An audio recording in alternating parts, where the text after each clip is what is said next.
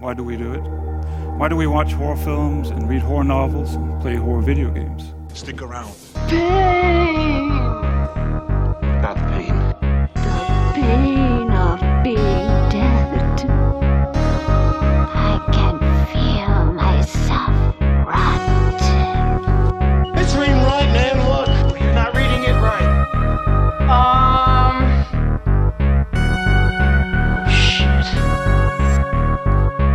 Welcome back, everybody. Another episode of Video Dread Podcast here for you.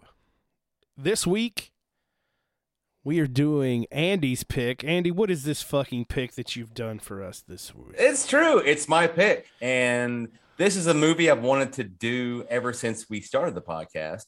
1981, Tobe Hooper's immortal classic, The Funhouse. The Funhouse, the movie that I have avoided just over the cover of the film for 39 years. That's crazy to me. I didn't know that until, like you said that the night before last when we were talking about recording. Was it just because you saw a clown on the cover? Yeah. And you were like, nothing like that. Like, so like anything that has a clown, like, you know, danger, like demonic toys or anything like that, you're not watching? Yeah, pretty much that's the way it would go.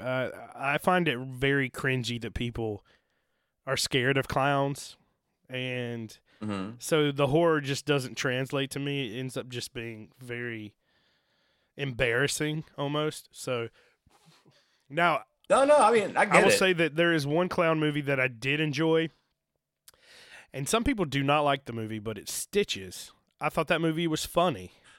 Dude, I love... wait, is that the movie that I saw? No, wait, I'm thinking of the movie Clown. Have you ever seen the movie called Clown? About, like, the dad who puts on, like, the fake...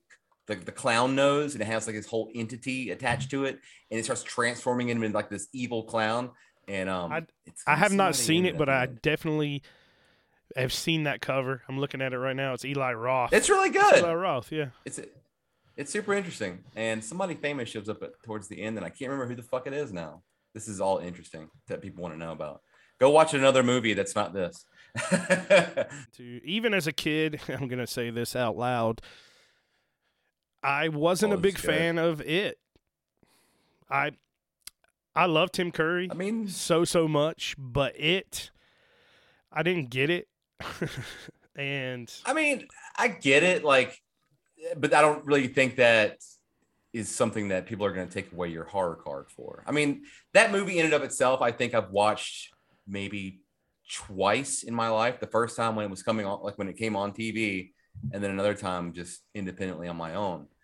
I mean, it's not, it's fine, but it's not like, oh my God, this is a work of cinematic genius. It's kind of just drags the fuck on. And then when you're watching it on TV when it was coming out, it felt like, I felt like I watched that movie for like a month. Yeah, because it's so long. And that may have been a thing. Yeah. And they'd show in like hour segments or 30. I can't even remember anymore. But yeah, so you're not wrong for not liking that movie. Now, as an adult, I appreciate, like, I really liked the remake. I thought it was really good. Yeah, it's really good. The actor who plays Pennywise in the new one is really good. Yes. Bill Skarsgård? Is that his name? Yeah. Mm-hmm. He's apparently doing The Crow, which I don't. I'm apprehensive about that. Yeah. Just stop. I don't. Yeah, exactly. Like, stop doing it. Make other, like, what we keep saying this before. Make new stories. Right. Make new monsters. Stop it. Anyway, 1981, yeah. The Funhouse. This movie does not have a clown in it, but it does have a lot of other things. So that was. What I loved about it, actually, is, and we'll get into this later, but this is more about a carnival and some kids than it is about the clown on the cover. It's so weird. This was directed by Tobe Hooper. Oh, this is crazy to me, and I'm sure he regrets this to this day, but I read that he turned this movie down, or turned E.T. down to direct this movie. He did, but it was the odd success this movie had that actually got him the job to direct Poltergeist. Well, I thought, I wonder how Spielberg and him, their relationship was before this. Did they have a relationship, or was it this film that gave them the relationship they have? I honestly don't know. The only thing I do know about that whole situation is that Poltergeist gets mistaken a lot of times for being a Steven Spielberg film instead of it being produced by him, because people always say, no, Steven Spielberg, he directed Poltergeist, I've seen it. You're like, no. So it's kind of like you don't, it's like a memory wipe. As soon as you see Steven Spielberg's name, you just forget everything else. Right. Like, no, that's him. Right. But it's actually, a Tobe Hooper directed thing. Steven Spielberg just produced it. So. I heard I did read, or it was on Shudder on one of the documentaries that talked about how Spielberg was very hands-on with Poltergeist, even though he was doing E.T. at the same time and dealing with all that. So I thought that was very interesting. Look it up. We don't have to get into that now. It's a whole nother thing. But this movie was slap in the middle of Tobe Hooper directing Salem's Lot and Poltergeist. This was in between those two big movies, which is really cool. And this movie is shot. The way he shoots this film it looks so good to me. Yeah, I love the way it looks. It's in I think it's called like anamorphic widescreen. Yep. I think that's what it's called. And like I love the way it looks. That's one of the things that I've always loved about this movie is how it looks. It has that kind of dingy look, but it's clean, dirty look to it, and how everything looks. It's shot really well. Like that's what I like. Like in a movie, and the music is like this orchestral fucking just like and like funny enough, the guy who did the music for this did the music for the movie It, for the original one. Okay. All right. So yeah, all that all the symphony shit. I thought this movie sounded like a Perry Mason episode, or maybe even a Hitchcock-esque. I would say Hitchcock-esque. It just has this driving, just this orchestra playing up. Like the music is big. Like you would expect this to be like a huge fucking movie, right? With just the amount of production that's in this, which I mean, it is to me. But it is a big fucking movie. But this movie also got to be one of the video nasties in the UK. Oh wow! This was on the list. I can see that. It wasn't Filthy 15. But it was a bad one. There's some dirty things in here, sex stuff, and I wouldn't call it sex. Sexual. I wouldn't call it sex. I mean, coming happened, and but that doesn't necessarily mean intercourse. Anyway, I digress. So the cast, I don't know any of these people. I know when I looked up the IMDb for Amy, she is Elizabeth Berridge, and she was in Amadeus. She was his wife, Constance, and I just remember her just walking around the movie going "Wolfie, Wolfie" the whole movie. But also the guy Miles Chapin, who played Richie. This goes back to our last episode of Howard the Duck. He was in Howard the Duck. He was one of the main cops. I don't think I brought it up on that episode because I was kind of planning to do this after. Oh, that's cool. So I have to drag this segment out as long as I can to milk it. But there's not going to be a whole lot I can. I had no idea. Yeah. I did not recognize him at all, for sure. Because I was looking at the picture, and I was like, that dude looks really fucking familiar. And I clicked on it, and I was like, no way. He's like one of the main dudes in the Funhouse. I don't know. I guess Buzz or Cooper Huckabee. He was in Gettysburg and Space Cowboys. No idea. Here in Space Cowboys, you can write your own ticket. He was in The General's Daughter. Yeah. he's good for the rest of his life. He was in Longmire. I was in Longmire.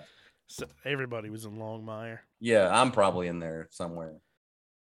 Yeah, cast is pretty slim. I think. What is the fortune teller? Xena, Madame Xena. Xena. Yeah, that's right. Sylvia Miles.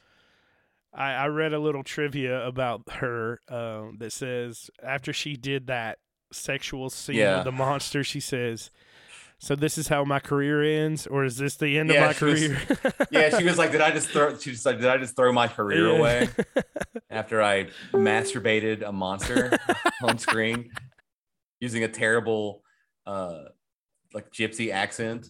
oh, you're going to feel good. I'm going to give it to you. You're gonna, oh, you like it. I'm like, what is that? She sounds like Borat at times. Yeah, she really does. But yeah, that does do it. But there's 2 stars of the cast. First, we get. Well, first I have to say we get Kevin Conway, who is this fantastic old man actor. He's like one of the main antagonists in this movie. But he got to play 3 people at the same time. That's right. Yeah, you go through and you're like, you see the Barkers in the carnival, and you're like, well, that dude looks familiar. That dude looks familiar. The weird guy at the girls tent. Yeah, he's like a British guy. He's like, they wiggle and they dance. Yeah. And then you have the guy barking for the freak show. He's like, alive, alive, alive. Dude, okay, this goes back into like the Ghoulies 2 episode. We were talking about like carnivals and fairs, how I just fucking love that atmosphere. Yeah.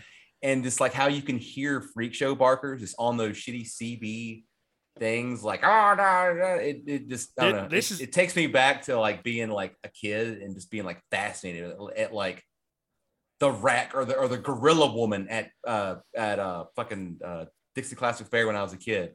Like I was like yelling at me, the gorilla woman, come see the gorilla woman. And then I saw the gorilla woman and she wasn't that fantastic. Is that the one where she turned while you watched her turn into a gorilla? Yeah, exactly. Like the lights changed. Yeah. and I was like, wait, what? Like this is just a lighting technique. And then like the snake woman that was just had her head popped out with a fake snake tail wrapped around it, but she was just sitting in this round mirror. So she was like, I'm a snake. I was like, no, you're just in a thing. And she's like, go away. And then I saw this guy, he was like supposed to be like the world's smallest man, but it was just a little person. And he was just in this small trailer and he was sitting in a small rocking chair. And it's really awkward. You walk up to him and he's just kind of eating his dinner. He was like eating macaroni and cheese out of a bowl, watching TV. And I'm like, hey, how you doing, man? He's like, hey, how you doing? I'm just going to leave. I'm like this. I feel like I've just broken into your house. Yeah, that is so fucking upsetting, man. Yeah. But yeah, anyway, Kevin Conway, he is awesome. And then he plays the other Barker, who is the main antagonist for the Funhouse. And he's just drunk. And he's just he has the best line of the film. That whole scene where he's barking like about the Funhouse, it's so ominous. Yeah. And it sets such a cool tone for the movie. It's like you said, that's one of the cool things about going to carnivals and stuff is those guys barking. But that one right there hit me really, really good. It was he's just going like terrified. Who will enter? He's like, you will scream with terror. You will beg for release, but there is no release from the Funhouse. I was like, damn, man, I want to do that job. Yeah. I want that job. I want to be a fucking carnival barker. It's almost like I'm saying it right here. It's almost like a Twilight Zone intro. Like he has that same kind of cadence and stuff. It's really cool. And there's one more star we're going to get into, but we'll go as the story progresses. What about the special effects? So special effects, there's some couple people on here, but there's one main person on here. And it is the man himself, the Godfather of gore. Well, that's Tom Savini. That's not Godfather of gore. Anyway, Godfather of effects is Rick fucking Baker. Rick Baker's here? And yeah, Rick Baker's right behind you. Look, he's the one that texted you. Oh my God. That would be really cool if he was. I see JB Jones. That's it. Really? Yeah. No, it's Rick Baker. Yeah, this is one of Rick Baker's early 80s special effects movies, and it's just wonderful. The mask and all the stuff he did was wonderful. I don't know if he had anything to do with designing the actual Funhouse itself, but the effects are amazing. They are really cool. The mask is, well, to me, that whole face is legendary from like pop culture stickers that we see at cons and shirts and stuff. And when I saw it the first time, I was like, holy shit, I forgot. That is it. You know, this albino fucking spliced, spread-eyed beast who's almost reminiscent of Sloth from Goonies, but in a way darker way. Yeah. and he's become like this face that you see, and I didn't remember it when I was a kid, but he's become like super synonymous, with everything. He's just like your Tor Johnson mask. You have a Gunther mask, and like our good friend Tyler, he had an art show last year, and he painted a huge painting of him, and it was in the art show. That's right. Yes, and it was really amazing. And I would, if he's listening to this, please make prints of that because I want one. Yeah. Shout out Tyler Pennington. Talon Tattoo in Winston-Salem. A lot of other fantastic artists there. A lot of good friends there. One of my best friends, Mallory, she works there. But yeah, go there. If you don't, you're, whatever. It's your choice. All right, everybody. Now it's time for us to dive into the plot of this film. This film has some really cool little details in it that I love, and it starts with Joey's bedroom. Joey is the brother of the main protagonist, and Amy. We should be keeping tallies on all this because now we have another shitty little brother. Shitty, yeah, he's shitty, but he's a brat. He's just a brat, but he's not like Night of the Demons, sexual aggressive brother. No, but he could not be in the movie, and I would not know the difference though. He really doesn't have a reason to be there. No, he doesn't. He actually doesn't have any kind of reason to be there, except for to fill little bits of time throughout peppered in throughout the entire movie. Like he doesn't need to be there. He basically, they just cut to shots of him walking around in places that his sister is. That's it. And to possibly be molested by a carney. So carney, yes. So his room is what you first go into, and I really want that fucking Frankenstein poster. Dude, I want everything in that room. Yeah, I heard that the lady who did Lamb Chop. Yeah, that some was of her. that stuff is her stuff. Yeah, that was hers because the Howdy Doody looking puppet was hers. Yeah. But yeah, so we get like a POV shot. It's like Michael Myers just got home essentially. So we get that, and he's got this wall. And it's got maces and shackles and knives.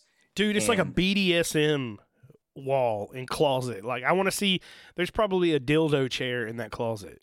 Probably, but you can't have that shit in your room. That kid's like what? He's like 9 years old. Yeah. Your dad's not letting you put fucking swords up on the wall and shit. I mean, depending on where you live, I don't know.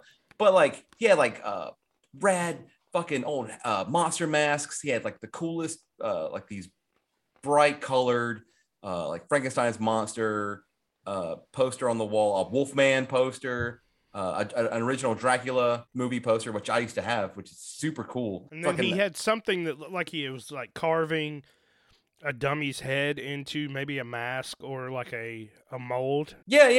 It was like on the table. He's got like all this cool shit. And then he grabs the mask off the wall and then he puts the mask on. So now we're full on in Michael Myers vision mode. So you just see the eyes. Yeah, whoever it is, you don't know who it is. Yeah. Oh yeah, you don't know who the fuck it is because the guy has gloves on. So it could be a murderer. It could be a sleep situation. But then he goes into the bathroom where keep seeing Amy, her name is Amy.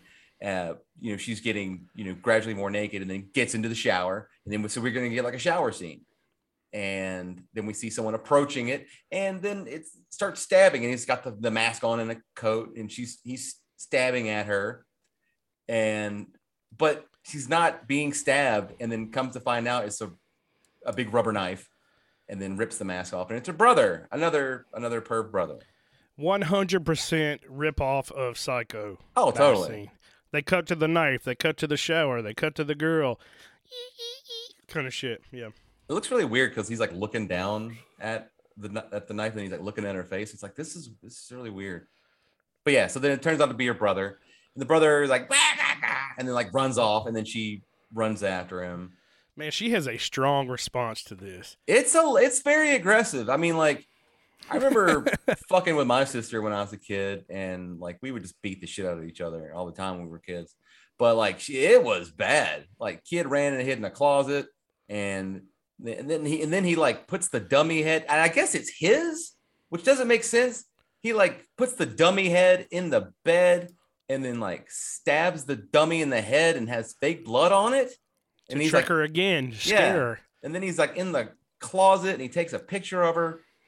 And then she says like, I'm just for this, I'm not taking you to the fair tomorrow night. I'm going to carnival. The carnival. I'm going to get you. I'm going to get you so bad out of nowhere. You'll never know. You'll never forget it ever. I mean, like this, Jesus. Yeah, she was harsh, man. It was crazy. I was okay. Yeah. Like the kid poured gas on you while you were sleeping or something. Like, okay, calm down. I mean, that would be kind of freaky to stab your sister in the shower. She's like fully nude and shit. I definitely would never have done that as a kid. Yeah, That once kid's again, a psychopath. Yeah, the nudity takes the front seat where we're like, okay, like maybe it was just like she was sitting there, but then like you run up on your sister and he's got like a full on thing, like he put on a coat and a hat and a fedora and a mask and he got a knife and it's a whole production. Like, damn, dude, you playing this out for at least 3 days. So she gets ready. She's going on a date with a guy. The parents obviously are not okay. The mom is drinking full fucking She's drunk. whiskey. It is great. Yeah. Yeah. She's drinking like the biggest fucking rock tumbler of fucking just brown liquor and just drunk watching Bride of Frankenstein. And I was like, that's kind of like my life, essentially. Except for I would be way kinder. Oh, that yeah. sounds awesome. That sounds like the best life. Yeah, it's fucking rad. And the dad's all worried, like, don't go to the deadly carnival. 2 kids, they found their bodies last time they were there. And it's that kind of quintessential late 70s unhip parent kind of thing, which is whatever. I guess it comes into play. But the unhip parents wearing all of their clothes, everything tucked in, drinking whiskey, just sitting on the couch awkwardly, watching this old horror movies. Like, what is happening here? Like, is this like a regular Thursday? It can't be too bad if they're watching old horror movies. Yeah. So, kind of speed things up. Amy is going out on a date with a new guy. Her dad doesn't want her to go to the carnival. But she says, fuck that. I'm going to the carnival. But she lies and says she's going to the movies. Mm-hmm. And she's with one of the oldest teenagers I've ever seen in my life. His name is Buzz. Oh, this dude was at least 34 years old.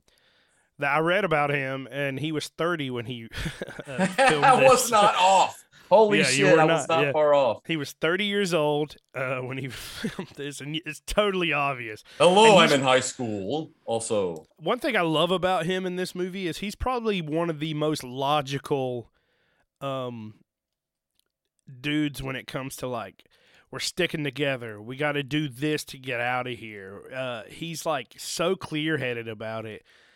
And then if it wasn't for their dumbass decisions and other people, they probably would have made it out if they listened to him. Buzz doesn't get enough credit. People named Buzz don't get enough credit. If your name is Buzz, I care about you. I mean, well, you got Buzz. Daniel doesn't. He doesn't give a fuck about you. He's like, no, fuck. If your name is Buzz, I don't trust you. Yeah. Like That's if your Christian name is Buzz, like what the fuck? So Amy and Buzz go pick up their friends, or Amy's friends. This is a first date.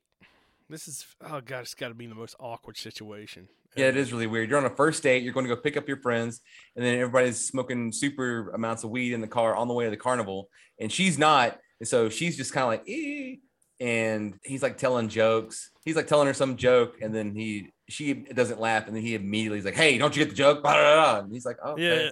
And then then her most awkward shit. Then her friend is like, "Will you loosen up, man?" Like, God, Jesus. And then that dude, the guy, what's his name? Richie. He's like behind Buzz, and they're smoking weed together, and Richie just looks like he's falling in love with this fucking 30-year-old teenager. It's really funny. He's like, yeah, man, it's just, yeah, it's so cool. So cool, bro. What's it like being an AARP member? Is it good? What's it like? How many times have you fallen this year? You find out Joey, the little brother, sneaks out too. This is where those shots come in, where he's just wandering around. He's like walking to the carnival. Yeah, it turns into like middle of the night. The middle of the fucking night. This kid just takes off, and it turns into like his own personal version of like the Warriors. He's just going on a journey to get to the carnival with like a pocket full of fucking change. Yeah. Oh, yeah. A sock full of change. Yeah, sock full of change. They show the carnival, and it's full of weird homeless people. It is so bizarre, man. You know, like any carnival. And it's really weird because they don't really. It has nothing to do with the plot at all. It doesn't have anything to do with anything. Like, you get this guy who's just like, he's fucked up looking, and he's just like eating up. It looks like he's just eating a fucking discarded sandwich, and he's just kind of shuffling about beside a carousel, past some people. Like, he's not ominous or anything. He's like, oh, here they go. Some of them look like they're bleeding. Yeah, that guy looked like he just had his ass fucking kicked in, and he's like, well, at least they gave me the sandwich. But yeah, and then you get the bag lady who's, I feel like the bag lady in this, she is more of the doomsayer starting gun situation. Like, because they go to the bathroom, which this bathroom is just plywood. It's just particle board and sinks. Yeah, it's totally like, it's so bad. It's real fucking weird. And like, this was thrown together from just like shit, and that's fine. You know, whatever, say it. And so they're in there talking about, you know, fucking, and she's like, you know, give it up, and, you know, I don't want to save it, and I want to give it to, you know, I don't know, Gus, Bussy, whatever. And so like this bag lady comes in, and she's like, God is watching you. Yeah. Hey, let me hold the fucking like phone. Shut the fuck up. I got a thing. They're talking, and while the girls are talking, one of them throws a paper towel in the floor, right? That's littering. The crazy lady comes into the bathroom and picks up that one piece of paper, and when she does, you see about 40 other pieces of paper laying in the floor. This place is trashed, and she picks it up and is like, God is watching you. Like, they did some sinful shit by throwing another piece of paper. It's kind of like we talked about in Texas Chainsaw Massacre: The Next Generation. Oh, when all the Bible pages or whatever are in the floor and shit, and they're like worried about being clean and shit. It's like, it's so stupid. It made no sense to me. It made me mad. It's like, this is fucked up regardless. Why is this one special? I mean, like, hey, yeah. I mean, if maybe you're just completely fucking crazy, and you're like, I saw the person who threw this one down. I'm gonna get this. Did you do all these? No, you just did this one. I know. Anyway, I digress. It just made me angry. I hate, like, dude, I get it. Shit like that. Little shit like that in movies makes me crazy. I just can't say it because I will nitpick the shit out of something until it's like, just stop it. I'm like, all right, never mind. Well, it's like the next scene after this is Joey's walking down the street. A man pulls up in a truck. Oh, that's so good. and he's just like, hey, little boy, you need a ride? And I was like, please don't get in that car, Joey. And then the dude just pulls out a fucking shotgun. Pulls out a shotgun on the kid, points it at the kid. And points it at him, and Joey's like, holy fuck, and runs off. And the guy's like, ah! It's pretty much what it was like living in Kernersville as a child. That made no sense. See, these are the things in this movie that I love, but they have no reason to be. Yeah, they go nowhere. Like, and I'm kind of okay with it.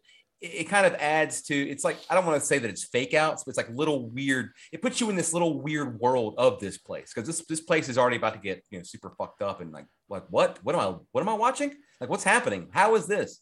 I almost feel like, and I don't want to shit on this, but this is one of the parts of this movie I dislike, is I feel like they try to make everything so weird around it, because it's not as weird as it could be inside of the Funhouse. Do you feel like maybe there was a lot more? Do you think that maybe he had a lot more weirder shit planned out, and he was going to go to places, but maybe it just didn't work out in the end? Yeah, I think so. And I actually read that there was a lot more graphic violence. Yeah. Like a lot of like sexual violence. Yeah.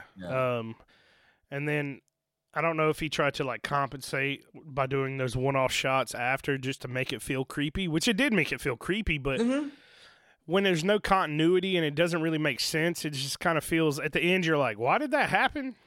Like, when we're talking about it after the fact, I'm like, okay, well, I mean, that was weird and I liked it, but it made no sense. Yeah, it's like you don't know why it even needed to be. I mean, I guess the good thing is that it didn't eat up a lot of screen time. It's just these little weird things you just see in the world. Yeah, probably like 15 seconds, 20 seconds. Yeah, it's not far. Or I like that. Not bad. That's attention to detail, or just throwing a bunch of weird shit in the background to put you at unease. Yeah, I guess it could state. It's like suspect everybody. It's like everybody's got something going on. Or this town is just weird as fuck. The town's already weird enough, you know? Oh, yeah. Maybe the carnival's not even the problem. Maybe it's the town itself. Carnival's the backbone of their economy. Apparently. We can't lose it. Kids keep dying, but goddamn it, gas's prices are going up. The one of the freak announcers come up after that, and they he has the weirdest tattoo I've ever fucking seen. It looks like it's painted on like a face paint thing. Did you notice that? Oh yeah, it did. It looked like a super washed out temporary tattoo, but it's fine. He's got the whole look. He's got like the no shirt on. He's got like a weird little vest and his little frizzy hair, and it's Kevin Conway, and he's barking into a fucking thing for like a barnyard freak show. It's like alive, alive, alive. These are creatures of God, ladies and gentlemen. Yep, I love that shit. Yeah. Fucking love it. Oh, it's so good. It makes my heart warm every time I hear that shit. So they show like some freak animals in there, but is that two-headed cow? Is that real? Yeah, all the animals were real. Okay, I know the one with the split mouth was real. That looked real. Yeah, but the two-headed cow, I didn't know if that was like some kind of prosthetic like attachment to that cow's head, but okay, no, cool. It was all real as far as I know. It's real, like the cleft palate and the two-headed cow, and those things are fucked up to see in real life also. Yeah, but like luckily like those animals are like taken care of, so it's not like oh my god they're in pain. It's like no, they're right. Yeah, most of them, they don't even really know. I mean, you can't really ask a cow like how does it feel to have two faces? I have two faces. What? Excuse me? Yeah, because the one looked not alive. It looked kind of just like it was there. Yeah, split face animals like that. It is a strange thing to see, but it happens very, very often. Here's another thing that happens that's like random as fuck is they go to a magician and he's dressed like I guess a magician with a pale face. And... Well, this is the other famous person I wanted to mention. Oh, the girl in the coffin? No, the man, the magician. This is Mr. William Finley, who most people will know as Winslow Leach, or AKA the Phantom of the Paradise. Yeah, it's one of Brian De Palma's first movies. It's one of my favorite movies ever. It is a fantastic movie. If you haven't seen it, go look it up. Phantom of the Paradise. It's like him, Jessica Harper from Suspiria. She's in it. Yep. It's fantastic. Anyway, so yeah, this is him. But he was also, this is funny because I think this was after Tobe Hooper also did Eaten Alive, which is not a good movie at all. It is not a good movie. I can't stress it enough. But he's also in that movie too. Anyway, but yeah, so he is the magician, and you're right, continue. It's a weird magician thing. It has no real point. It's fun though. It's really fun. It is fun because he picks a random in quotation marks audience member out and puts her in a coffin and does this whole monologue about Dracula, and it has a heart-shaped marking and then a hole where he puts a stake and he stabs the stake through and it looks like he kills her. Yeah, she bleeds out of her mouth and screams. He's like, oh my God, turn the house lights on. We get a doctor, ambulance. And then he opens the thing and then it's the girl's wearing like, ta-da! And he's like, oh, this is my daughter, ladies and gentlemen. Like, it's really cool. Like, if I'd have seen that like now, I'd be like, oh, that's a really cool trick. Like, thank you. But like, he's like smoking and drinking out of a flask the whole time. And he's dressed up like a Dracula, and it's really cool. Because it's kind of gone through this whole, not necessarily a montage, but it's kind of gone through this weird, slow introduction of rides and different things that are going on in the carnival, and they're kind of experiencing everything. And then it kind of cuts to them behind a thing, and they're all smoking a joint and trying to kill it. And I related to this. I related to Richie very much so in this part. Mm-hmm. Oh, yeah. Because everybody's like, hits the joint, and there's like probably, I'd say about an eighth of a joint left, and he's like, wait a minute, guys. And we're not even done. They fuck off. I was like, well, just stay there and get high. Who cares? Like, bye, I'll find you. I would have I would have sucked that roach down. As a teenager, I would have been smoking the shit out of the rest of that boxes. thing, man. Yeah. Like, I'm out. What are y'all doing, man? We're trying to get fucked up here. Then you get introduced to the fortune teller. Madame Zeta. And she's also drinking. Everyone's drinking. It's fantastic. It's the carnival you've always wanted to go to. Yep. She's crazy as fuck. She threatens to break every bone in that person's body. Yes. But to her credit, they're in there and they're super high. And they're laughing and shit. they're like laughing at her while she's giving Amy her fortune or whatever. And it's fine. And they're just being dicks. I can't stand dickhead kids like this in horror movies. I mean, 9.5 times out of 10, they get their comeuppance regardless. So I'm like, you're going to be dead soon. Yay. But it's like, God. And then she finally is like, fuck you, get out of here. Like, get the fuck out of here. Don't ever come back here again. But also, you remember being a kid and like, I do. How you get in those giggle situations where you can't fucking stop. My wife and I, we went to like one of those tests, like a job test at a community college one time, and we were in the same room, and this woman was talking, and we just could not stop fucking laughing. I had to leave the room because I was laughing so hard, and then I couldn't fucking stop myself. I felt like the biggest asshole, and I understand why she was mad at those kids. Did she threaten to break every bone in your body? Yeah, no. But yeah, it's hard to control. So I get it. I get the gigs. I got them today. I love it. It That's does the best happen. feeling in the world, man. Laughing is the best medicine still. But yeah, so she gets up from the table and she knocks over her crystal ball, and then she grabs the crystal ball, and she has this accent kind of the entire time, like that's the Borat lady. Yeah, but then after she gets mad, the accent goes away, and she's like, "Don't come back, or I'll break every bone in your fucking body." Yeah, it's like this Brooklyn accent, like this your fucking body. Or like a Jersey accent. I was like, dang. And I was reading this was filmed in Miami. That's true. It was in Florida. The next scene where the girls are in the girls tent, the kind of, the hoochie coochie tent is That's some so older weird. people would say. I don't know if at the fair, at the fair that we had, if that was an option. I think you could just see that. I think you could probably just see that in the parking lot at Dixie Classic Fair. Like you're just out there, just people are just getting naked, drinking like Old Crow, like you could just see that for free. It's interesting too because every carney in their shots is smoking a cigarette. Even the magician is holding a cigarette while he's talking and shit. It's pretty fantastic that this was sponsored by fucking Reynolds Tobacco or something. It's like a cigarette in your hand now. Like even the lady that sells the ticket to the little brother at the beginning is just got this fucking like Newport 100 hanging out of her mouth. Yep. So it's like, my point is it's a different time. There's definitely strippers there.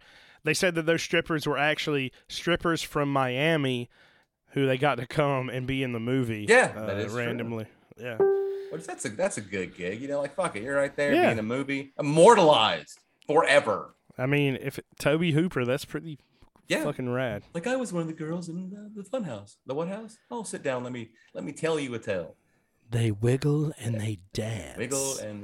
But my favorite thing also is every inclination of the carnival barker catches eyes with Amy. Yep, and that's true. Talks. Because when he says they wiggle and they dance, he's looking like right at her. And then the first carnival barker, the freak show guy, he's like looking at her. Well, she's staring at him. But he doesn't really say anything. He just kind of stares at her. He's like, "What the fuck are you looking at? Like, what the fuck?" Yeah. And then when we get to when it's the Funhouse barker, he says that whole line about like you will beg for release, and he's like staring at her. It's really cool. I like that. I don't know why. It doesn't really mean anything. I just think it's rad that she has that connection with each of those people. No, I agree. Yeah, because it's like some weird foreshadowing that no matter what you're doing, you're gonna face this person in the future. Mm-hmm. Because he's everywhere. But that's kind of what it feels like to me. When they go to the girls' tent, I notice there's little things that I love about movies, and I will forever bring them up. I love this. I want this to be a section that we have in the podcast from now on, like Daniel's production nightmares, continuity error, continuity error corner. I want to see that. So they go to the girls tent. They don't go in because there's a bunch of dirty old men in there. It's they go fucked to the up back. in there. It's ugh. Yeah, and it's not even like graphic or Mm-mm. anything. It's just like nipple tassels. It's okay. Get over yourselves, you horny old bastards. Anyway, so they go to the back of the tent and they're like gonna try to find a way to look inside. And there's like tape marks all on the back where people have cut holes. I don't know if you noticed that. Oh no, I noticed it. That made me crazy also. But instead of like peeling one of the pieces of tape back, they fucking cut another hole in there. And They I'm just like, stab another hole. Like, what are you fucking doing? Someone's already done the work for you. it's like masking tape too. It's not even anything Yeah. fucking hyper. So Hypoallergenic. Something hypoallergenic. I was adhesive, hypoadhesive. Hypohesive.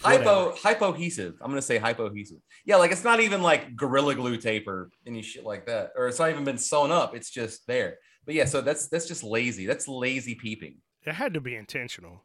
Yeah.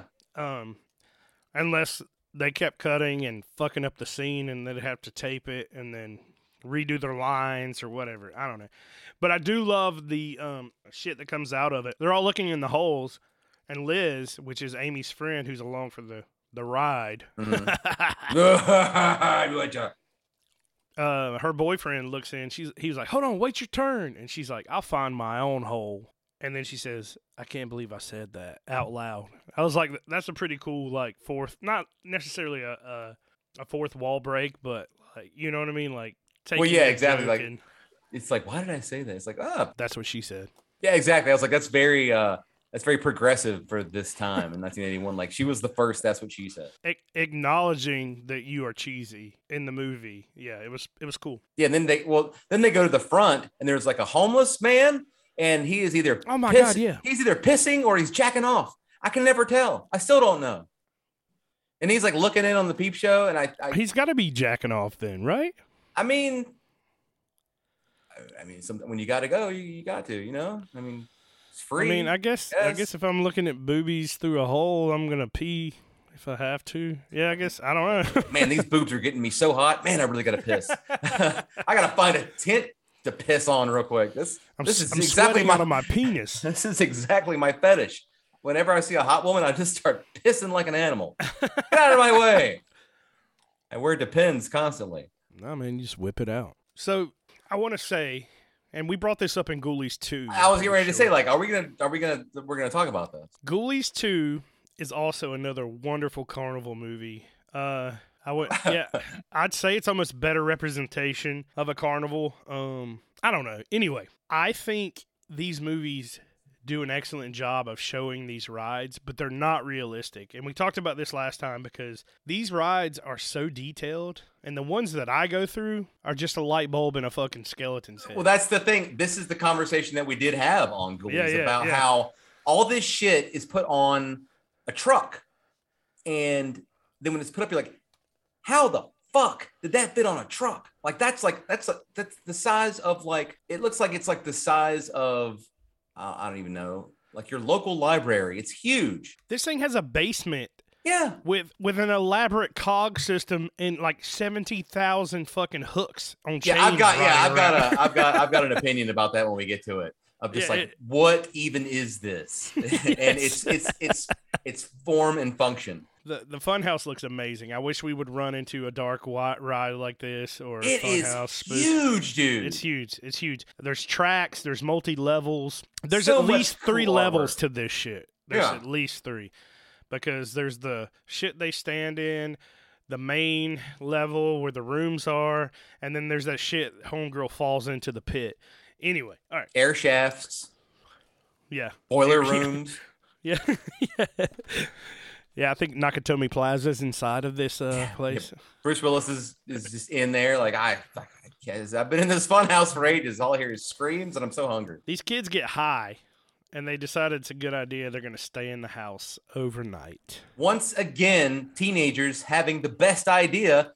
Let's get fucking high, and we'll sleep in this fair attraction. I mean, I don't disagree with their logic there. I think if I was their age, I probably would have tried to do that too, maybe. Did you ever want to do that? Yeah, kind of. Did you ever go to the ones at the Dixie Classic Fair and be like, I want to let my guard down and sleep. I want to get nude in there. Like, fuck that. It's like a 15 by 15 square trailer, though, or maybe not 15, maybe a 30 by 15 trailer that you go through at Dixie Classic Fair. Yeah, and it screams at you, and then you just leave. And it costs you $8, and you walk in and go, ah! And then you just go, you're like, I think there's a man just yelled at me, and then I just left. With some spray paint on the wall. Yeah, you're right. Exactly. But if there was like a, maybe like, how cool would it be to go to like Hacker House or Woods of Terror or Kersey Valley and stay the night and just get to like wander around? No, that would be cool. That would be cool. So that's what this equivalent would be, right? Yeah. Yeah. So they do that. They get to watch a fortune teller jack off a monster. Boy. Spoil it out, right? Man, okay. So, yeah. Are we going to get right into that? Okay, fuck it, we are. So anyway, it kind of is. It's the next thing that happens. No, yeah, they go in there. They stay. They're necking up in the top floor of this place, and they're laying on the floor, just on the wood floor, just finger banging each other, like And they hear something. They get up and they go over, and they look through the floorboards, and there is Madame. Xena, but Xena. We haven't introduced him yet. The man outside. Oh, that's right. Because was helping people get into the Funhouse. He's like the guy who he puts you in the cart and then he pushes you through the doors, and it's just this tall guy wearing a Frankenstein's monster rubber mask and like the rubber Frankenstein monster hands, and he's just like, and he's just not talking, and you kind of see him like lumbering around. You also catch him like looking, like peeping in on the girls too. So he's kind of there, and then so he's in there with Xena and Princess Warrior. He's in there with Lucy Lawless. She's 12 feet tall, and she's just masturbating him with her huge cantaloupe hands. But so we go and we see that, and he's basically paying her for sex, and she's like, "Oh, you're a smart man, just like your father." And he tries to give her like $50, and she's like, more money. Yeah, I didn't keep up with how much there actually was there. It kept going up and up and up. Like, I think it started at like 20, and then it went to like 50, and then it finally went to 100. And then she's like, fine. And then she starts like, well, come on. I don't got a long day. And like, on the floor mattress. Screaming. She's screaming at this dude. Which, I don't know about you, but sexual stress is usually eased by the woman screaming at you. It's like, you know what? I like it. It's gonna make me start pissing. Like, ooh, Yeah, she's like, what are you doing, you idiot? Lay down on the floor. Lay down on the floor. You're a nigga boy. She's like, and then she says, don't worry, don't be afraid. It feels good, doesn't it? Yeah, and they turns the lights out. Like, it's funny. He's like trying to get shit together. He turns the light out. He closes the door. He lays down, and she like goes to jack him off. And then you see her masturbating this monster, and he's kind of like on his face, like drooling out of the mask. Yeah, it's disgusting. Yeah, so she jacks him off to completion. Apparently, they were gonna have sex. But then he came too fast, and she's like, it's okay. It happens to everybody. And you just lay there. Oh, it felt good. You like that. I know it felt good. And gets up, and then he gets mad, and he stands up. And the way this whole scene is shot is super rad, too, because you don't see like him. You just see him like clenching his fists, and you just see her. Which he has gloves on. Yeah. Frankenstein hand gloves. Yeah. Mm-hmm. And, she's like, you want the money back. She's like, I'm not going to give you the money back. We had a deal. A deal's a deal, and it's not my fault that you came too fast. And then he runs over, slams the door so she can't get out. And he's still got the Frankenstein monster mask on, by the way. And fucking, she's like, you stay away from you. I'm going to tell your father. You stay away from me. I'm going to put a curse on your whole family. Yeah. And then, so like he goes to attack her, but then he just like busts her shirt open. And then he's like nope, murder, and just straight into murder. Chokes her and slams her into an electrical box. Yeah, and that's when all the little animatronic and there's like a Pee Wee Herman. Yeah, it looks like in him. a He's chair. like chuckling with the thing. Like apparently Tobe Hooper like owned all these. Like he collected all he these. made a collection of them. Yeah, I heard like that. a little robotic steampunk carnival monsters, which is cool. Yeah, they're very cool. So the kids, they decide to leave after seeing the murder because they see all this shit from up in the rafters or the floor above, whatever the fuck is going on. It's like the third level. It's the fourth level of this fun house, fun mall. They decide to leave. They can't get out, and they end up heading back to the same room somehow. I couldn't really understand how they got back there. They got downstairs, and Richie's like, "I want to I'll make sure she's dead." Oh, that's right. So they go back up. Dumbass goes into the room while the other people, they fuck off to try to find the exit. Yep. And but then they end up seeing the dad abusing the son in the mask from above in that same room. And yeah, he comes down. Yeah, and that's the same moment that I was like, okay, this is kind of slothish. It's kind of like especially when the mask comes off. Yeah, because the dad's beating on him. He's telling him, he's like, "Oh, you done killed somebody again, and you shouldn't have killed one of our own. And I don't care if you kill those locals. Like you can't kill somebody that's our own. And I can't believe you're going to give her all this money." And he's like, "God damn you! I should have wrung your stupid neck when you were born. I hate the sound of your fucking voice." I was like, "Dang." Yeah, that was. And he calls him father. He goes, "Father." And he smacks the shit out of him. Yeah, he's like, "Don't call me father. Don't you call me that shit." Yeah, that was brutal. But they watch it all go on, and then fucking Richie or somebody drops a lighter. Yeah, Richie does. Yeah, but this is after, or that's after the dad, because all the money's gone. He goes to the lockbox, find out all the money's gone. That's right. Yeah. And we find out at the same time that Richie, when he was going there to check if she was really dead, stole the fucking money. And so then the dad's freaking out, like, where is it? Where is it? And so like Gunther starts freaking out. He's like, you better hit yourself. And so Gunther starts beating on himself and tearing up the whole fucking room. And he's like acting like a fucking cracked out fucking gorilla. And he starts ripping the mask. And then he fucking like rips the mask off. And he's like, "Rah!" It's like this huge white split face, fanged, red-eyed albino monster. Yep. Don't know what it is. It's like a demon man with alopecia, and it's crazy and it's cool. And he's just like going, "Rah!" Like drooling. He's got fangs, and it's fucking cool. And then the lighter falls, and then the dad is like, "Who's up there?" And then he's like, "Come down here. I just want to give you a lighter." And then they don't say anything because duh. Yeah, because that works, right? Yeah. I need my lighter back that bad. Yeah. It's like, actually, can I have that, sir? That's a good Bic. I just bought it. But yeah, so then he tells him, he's like, "Well, finders keepers, and then he tells, Gunther, he's like, "We got work to do." And then so they have a fight upstairs about like, "You dumbass, you fucking did this, and we're going to die because of you." So then they go and they try to get out. Boom, the door doesn't open. It's chained shut. It's a steel door. Now you're trapped. I don't know how they get to this next point because I guess they're just trying to get out. And then all of a sudden, this fucking noose comes down. Oh, dude, that was so cool. Up. It just like kind of like floats down around Richie's neck and then pulls him up. And I love how like it gets that slow, because one of the Funhouse gags goes off with the skeleton. It pops up there and goes, and they're like, "Oh my god!" And then just a noose just comes down out of nowhere and just gets around Richie's neck, and then boom, he's hung. But yeah, it does slow down like all dramatically, like oh. Yeah. And then so he's dead. Like we have enough context around these characters to care if they die or live. Oh man, yeah.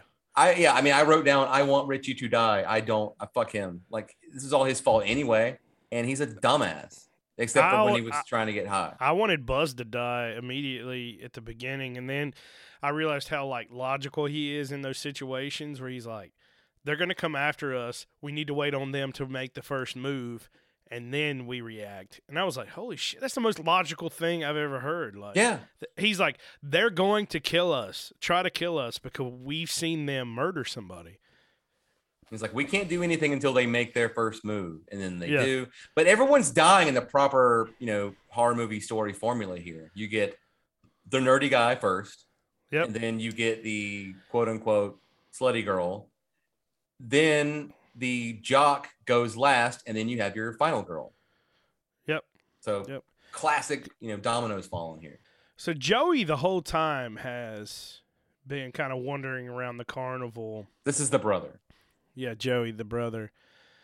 And when it really goes nowhere, he's standing out there, everybody's gone, he's wandering around. And why has nobody grabbed this kid also? Park's closed. Right. Park's closed. Right. You can't do that. You can't walk around Carowinds after hours. No. Got to go. They'll find you. Also, like so he runs into, what is Gunther? He runs into Gunther underneath the front of the Funhouse. Yeah, grab the fuck out of him. Why the fuck is Gunther under the house? Because before that, he was like looking for the other kids. It makes no sense to me. I don't know. It doesn't make sense, but the way I looked at it is that he's just running around and he happened to see somebody milling around because he's like out there for a minute. He's trying to get in the doors. He's poking around underneath. And like maybe Gunther was like in the area and was like, get the fuck away from my house, dude. And like, he just like reached out and grabbed him. So then Joey runs and then runs into some old man, and the old man just grabs him, and then Joey is like, ah! And then just passes out. Yeah, see, that's weird because is that guy like a pedophile? He was rubbing Joey with that cloth. Oh boy! Like with the parents standing there, and then when he stood up, he had a bottle of something. Was it chloroform that he had or is it chloroform? I think it was booze because you saw him earlier in the movie kind of walking around the background like drinking. He's just a regular carney. Once again, he's just another person that they just put in the background, and then you'd be like, oh yeah, that's that guy. And so you see this guy, and it's real weird, and he's got him in a trailer. And there's like this soft music playing in the background, and they've called the parents. Mom shows up. She's drunk and she's pissed because she had to leave the house. Because if you're drunk and you have to leave your house for dumb shit, you're mad. You know that. You're just like, I don't want to. Yeah. Like this, I fucking hate this. And she's so mad. Yeah. Pissed off.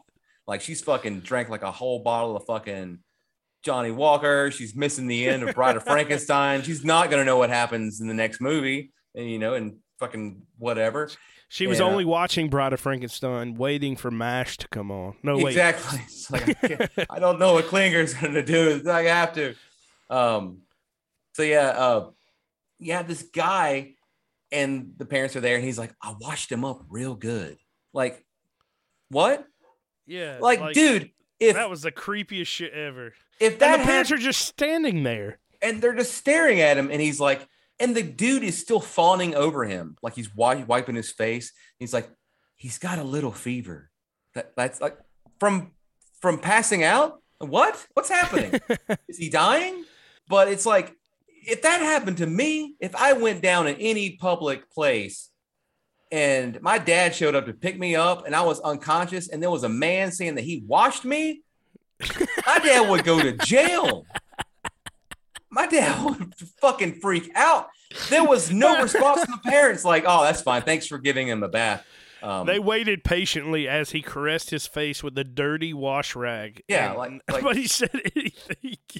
Thanks, Carnival Bob, for washing my child.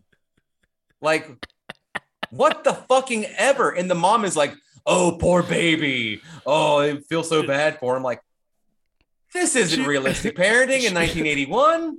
She says, cat must have his tongue. Yeah. He gets in the car and the dad throws Joey on his lap. It's so fucked up, man.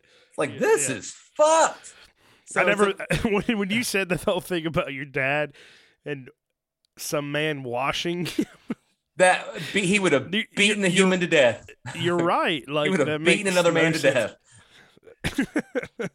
I don't know why I suspend disbelief with things like that. Like, yeah, this guy was really helping this child, you know? Honestly, it's really fucking weird. And then the dad's like, sorry I caused you so much trouble. And the guy's like, I was young once. I'm like, this isn't the conversation you should be having with this man. Not one bit, yes. Oh my God. Holy shit, yeah. That's fucked up.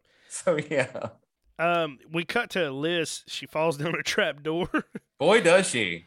Into an air vent. And this is the point, not the stuff where they were above the rooms or anything. This is the point where I wrote down in my notes, I said, how big is this place? Yeah. Because you're falling down into trap doors into, like, basement areas and shit. Like, it's air ducts. It's got like an HVAC system. They move this place. They talk about it in the movie. They're like, yeah, we're going to head out of here tomorrow.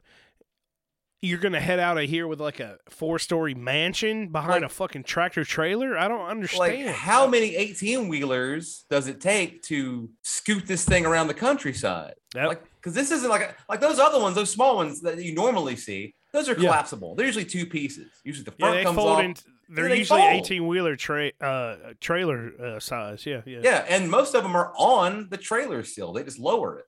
It's not. We get it. We know it's not real. We're not.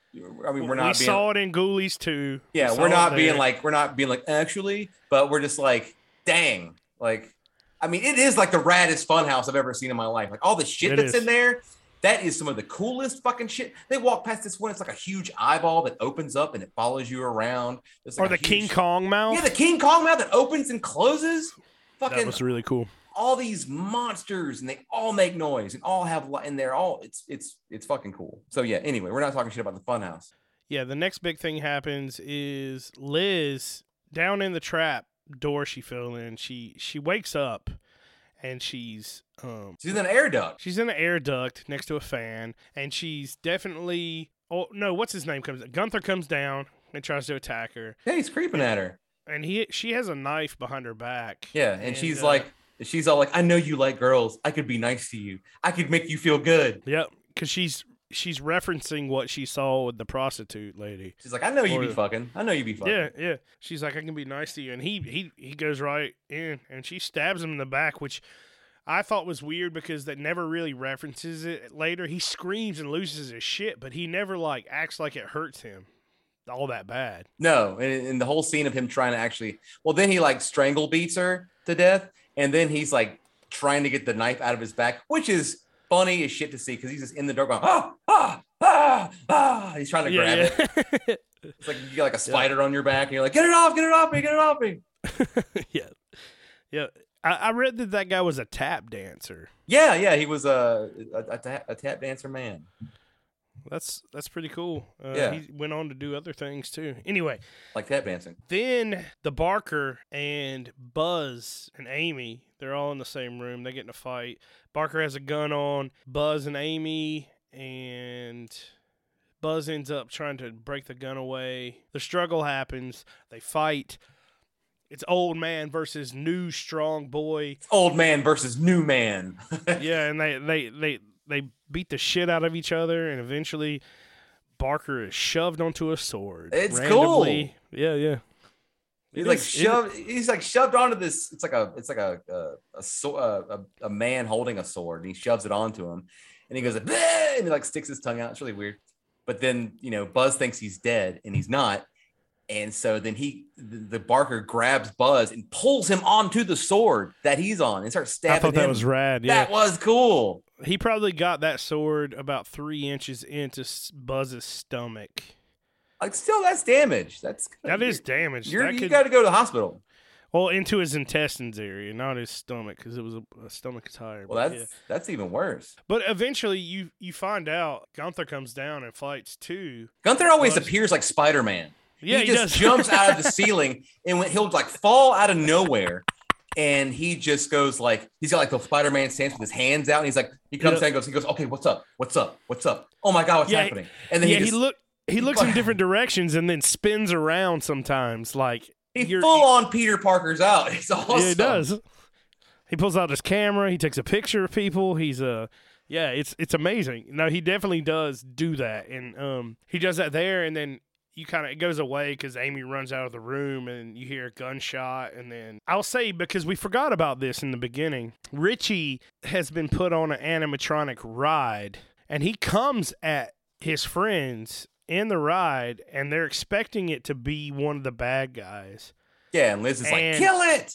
Yeah, and Buzz hits Richie in the head with an axe. But then, later on, at this point where Buzz is fighting with Gunther, you hear like another animatronic thing coming out on a track, and it comes out, and it's like a clown holding Buzz's dead body that's been stabbed. And he's been stabbed and or shot. So there's like this animatronic body delivery system happening inside of this funhouse, which I love. Yeah, I love that. Any kind of way to involve the animatronic creatures into showing a body or anything like that, like that's rad. Like I was like, that's good use for your area, or good use of the technology that you have. The next thing I have on my notes, and I think because I watched a lot and didn't write it towards the end, but the next thing I have is why so many hooks in that room. Okay, so yeah, this is my thing. So we get down there, right? Is that the next thing that happens? She runs from Gunther because Gunther's chasing her. She runs into the room where Xena got murdered, and then Gunther's trying to get in after her, and so she finds a little hidey hole to get down into the basement. So she runs into the basement. She goes through like the ducts or whatever and falls through like a vent. So we get down there, and what did I write? I said this basement is basically just set up to do damage to a living being. Like there's no form or function for it. Like she falls out of a huge vent with an air filter. So this place does have forced air because that's a filter. That's an air filter for like an HVAC machine. Right. And so like this is a whole like you could like split this place up into like apartments, I'm sure.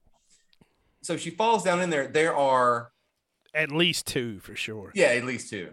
And like pipe motors moving in around and the always welcome steam pipe bursting. Steam pipe, yep. And then there's just there's huge gears just for whatever reason. And then there's just a whole pulley system, a motorized pulley system with just like hooks, like these huge like chains and hooks. Yeah. Yeah. What you would like has like a pulley system on it. I want to write a fan theory that room that they're in is somehow related to the engineer in Hellraiser. Yeah, I would definitely say that. Because it looks like that. Yeah, it does look like that. It looks like somehow this would be the torture room for any of the Cenobites. It's just changed, and this is like Pinhead's breakfast nook. He's like, welcome to breakfast. Come sit amongst the hooks that have no purpose.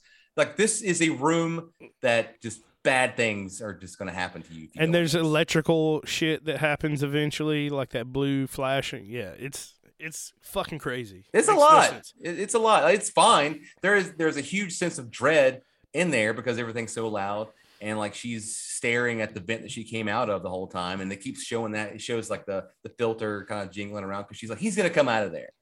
And there's like this, it's a general sense of like, oh, he's gonna happen, but then he doesn't. He drops down once again. Spider-Man comes out of nowhere with a ladder, and then he jumps. It's a ladder. Yeah, Peter Parker ladder. And he jumps down on her, and he's like standing in front of her, screaming with his fucking his Gunther face, and she's just staring at him like, holy fucking shit! Like this is really happening.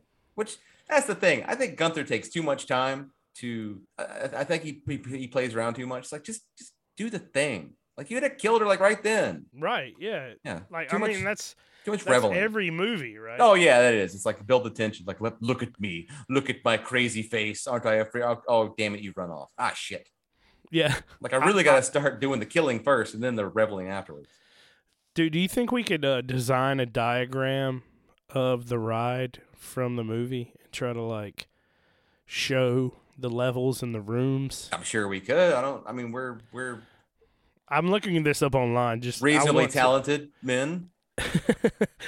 I would love to see how it's laid out and try to figure out why that room has any functionality in any part of that ride at all. I do like it how everything's fucking moving.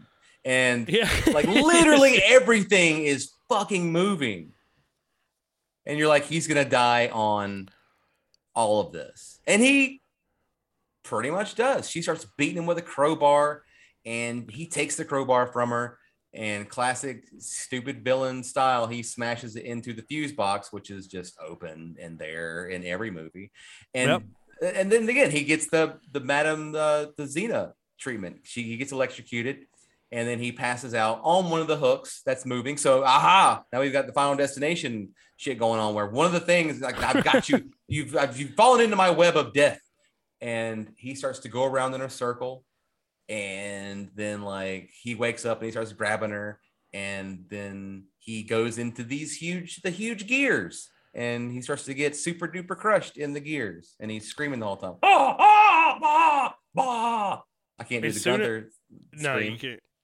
No, it's very distinct. But when I saw that, I was like, please tell me there's a legless Gunther Funhouse 2. That would be cool, because it basically does get his like leg, like he comes back like Darth Maul in like like he comes back like with the spider spider legs. Legs. Yeah, he just comes back. He's like, that would be rad.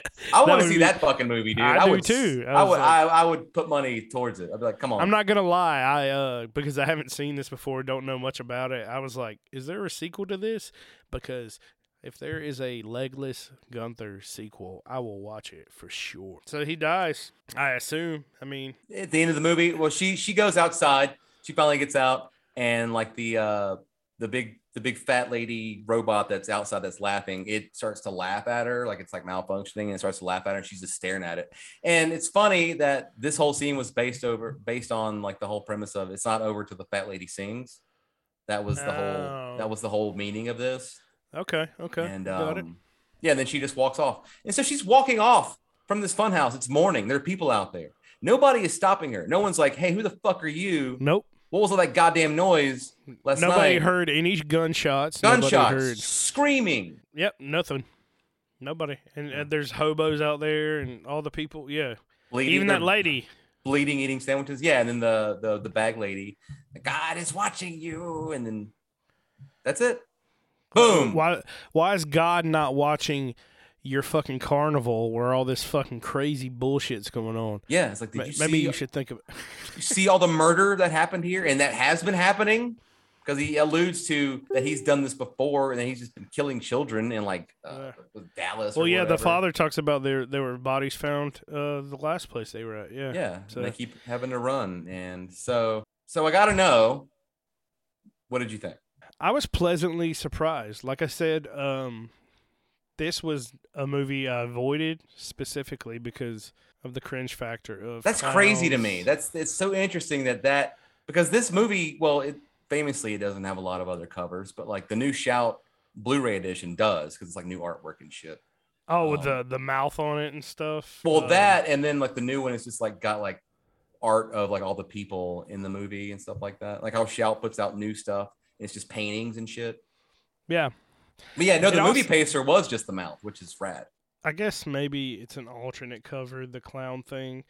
But I'm looking at it right now, and it does not look like a 81 movie cover. It looks more like a 90-something movie cover, and maybe that's where... Maybe I had no idea about it until later on. And I was just like, oh, it's some fucking 90s clown movie. I think that's exactly why I avoided it. But yeah, no, it's I enjoyed it quite a bit. There's a lot of it that doesn't make sense. There's no really rhyme or reason to it, and the story is not necessarily original, but it's just kind of it's fun. I think what I love about it the most is how it shows the carnival and how it just brings that ambiance of being at a carnival or a fair to light in such a good way, you know. It's a more rustic way than Ghoulies 2 did it. Ghoulies 2 was just all over the fucking place. I mean, we had puppets with knives, Yep. and they were high-fiving, and that was just bananas factor. This one's way slower than that, and I somewhat appreciate that. It's just a really cool movie, and I loved it. It's a great film. It's fun, Funhouse. Funhouse. It's just the plot is not great. No, it's not. It is not. And like you said, it is not something that is original. But I mean, But that's not why I love really? movies. I love the movies for how they make me feel when I watch them, right? Exactly. Because at this point, we all can agree, not to get too like hoity-toity, but no story is original, right? And it's all it's about not. how you present it to me, how I will appreciate it. And this one's pretty good, you know?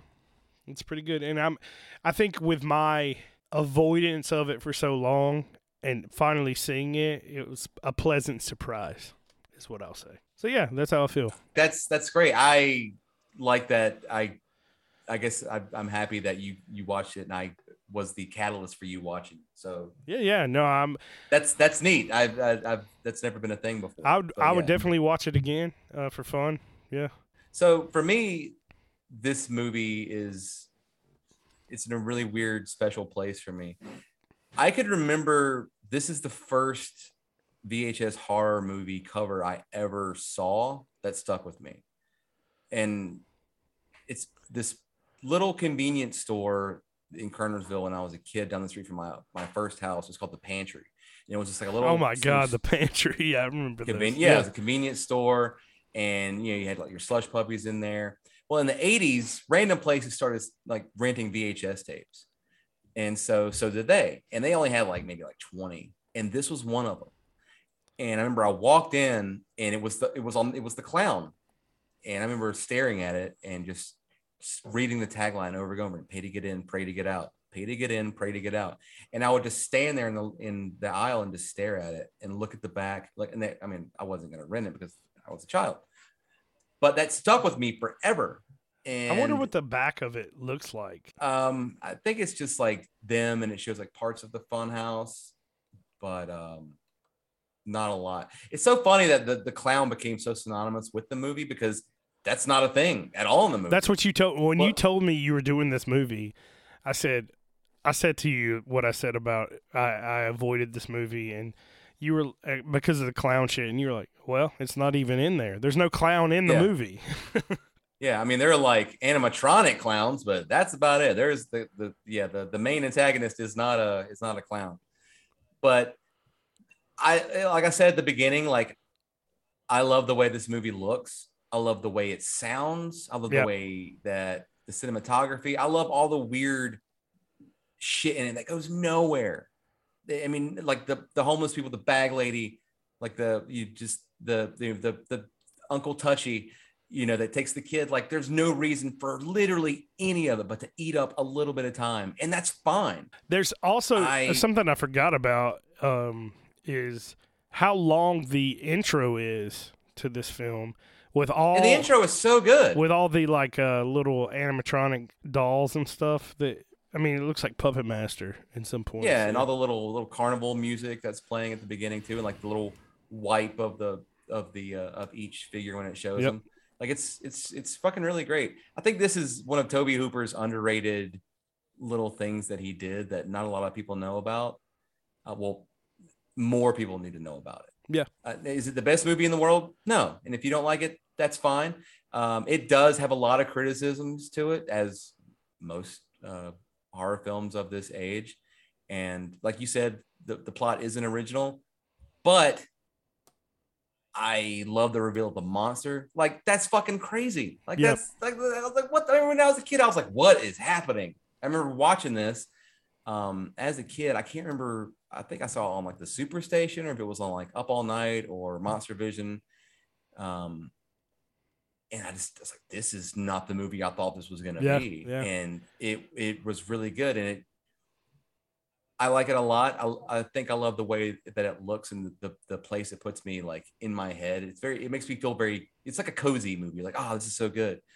And I do love, of him playing the Barker in 3 different roles. Yep. That's really cool. Very cool. Like, I think that's a really cool fucking idea. And each one is radically different from the other. That's really cool. But yeah, I think it's great. And I think people should check it out. And I will say but a controversy. I got a hot take here. a controversy. I think I like this better than Salem's Lot.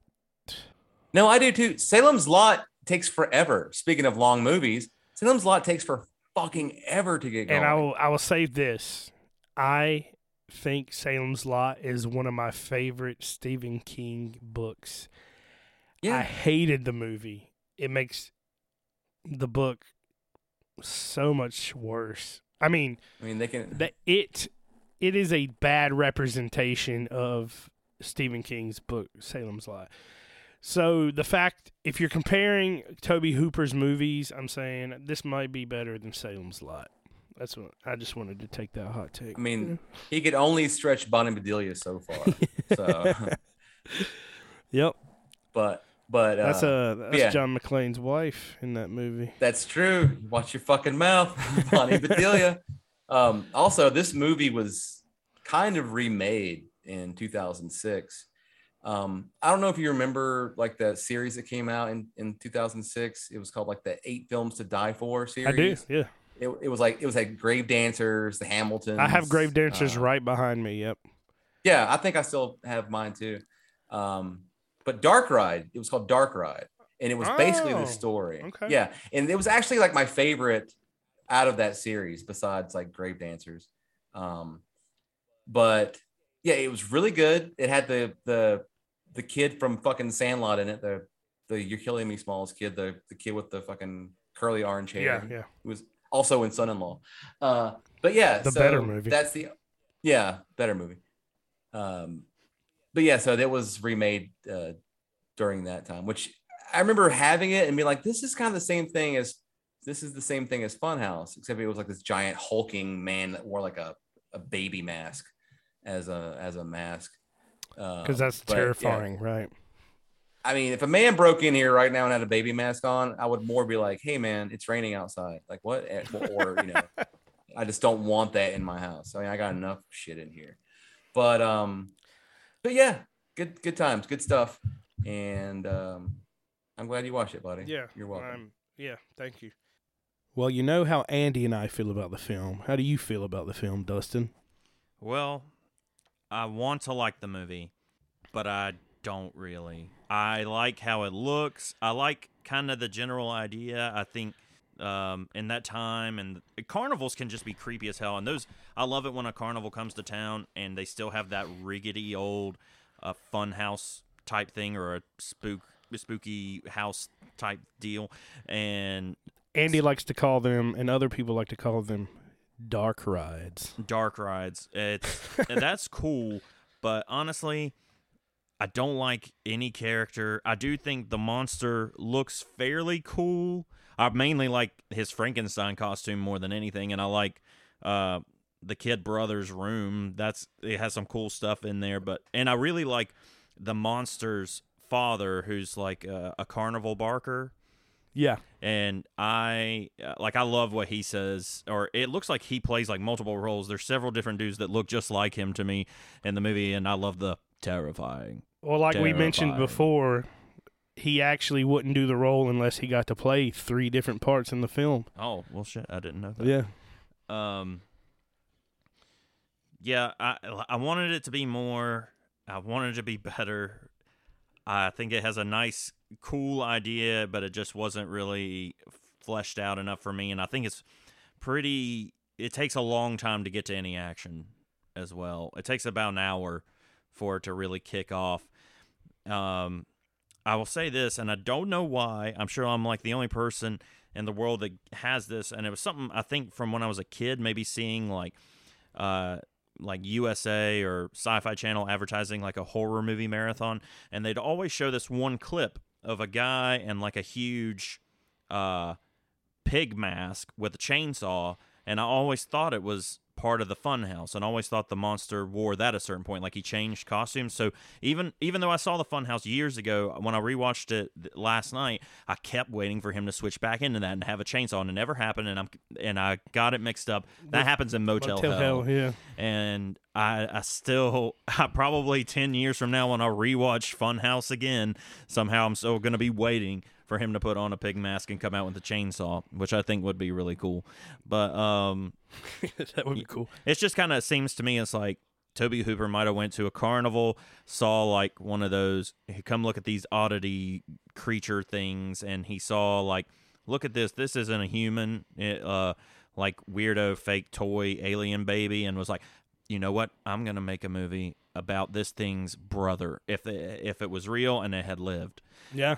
And that's not a bad idea, but at the same time, it was just I didn't care. And seeing a monster beaten down by his dad and kind of just like whipped like that, it doesn't scare me, you know? Yeah, it makes the monster more human. Yeah. And instead, I mean, he's terrifying looking to an extent, but at the same time, he's like this meek little thing that gets pushed around by his dad, and then also gets pushed around by the fortune teller he pays to jerk him off.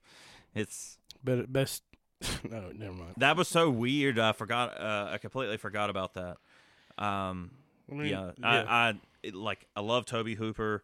I don't think it's a terrible movie at all. I think it's one I would definitely wish like I'd watched with Daniel and Andy like together. I think I would have enjoyed it more that way, and like more of a crowd setting. Mm-hmm. But like me kind of by myself, like, okay, watched it too. I was just kind of like, there's not really anything going on here for me, but I still respect the movie. I still respect Tobe Hooper, R.I.P. Yeah. That's my opinion. Nice. Well, Dustin, hit us with the taglines. Okay, so there's 5 for this motion picture. Here we go.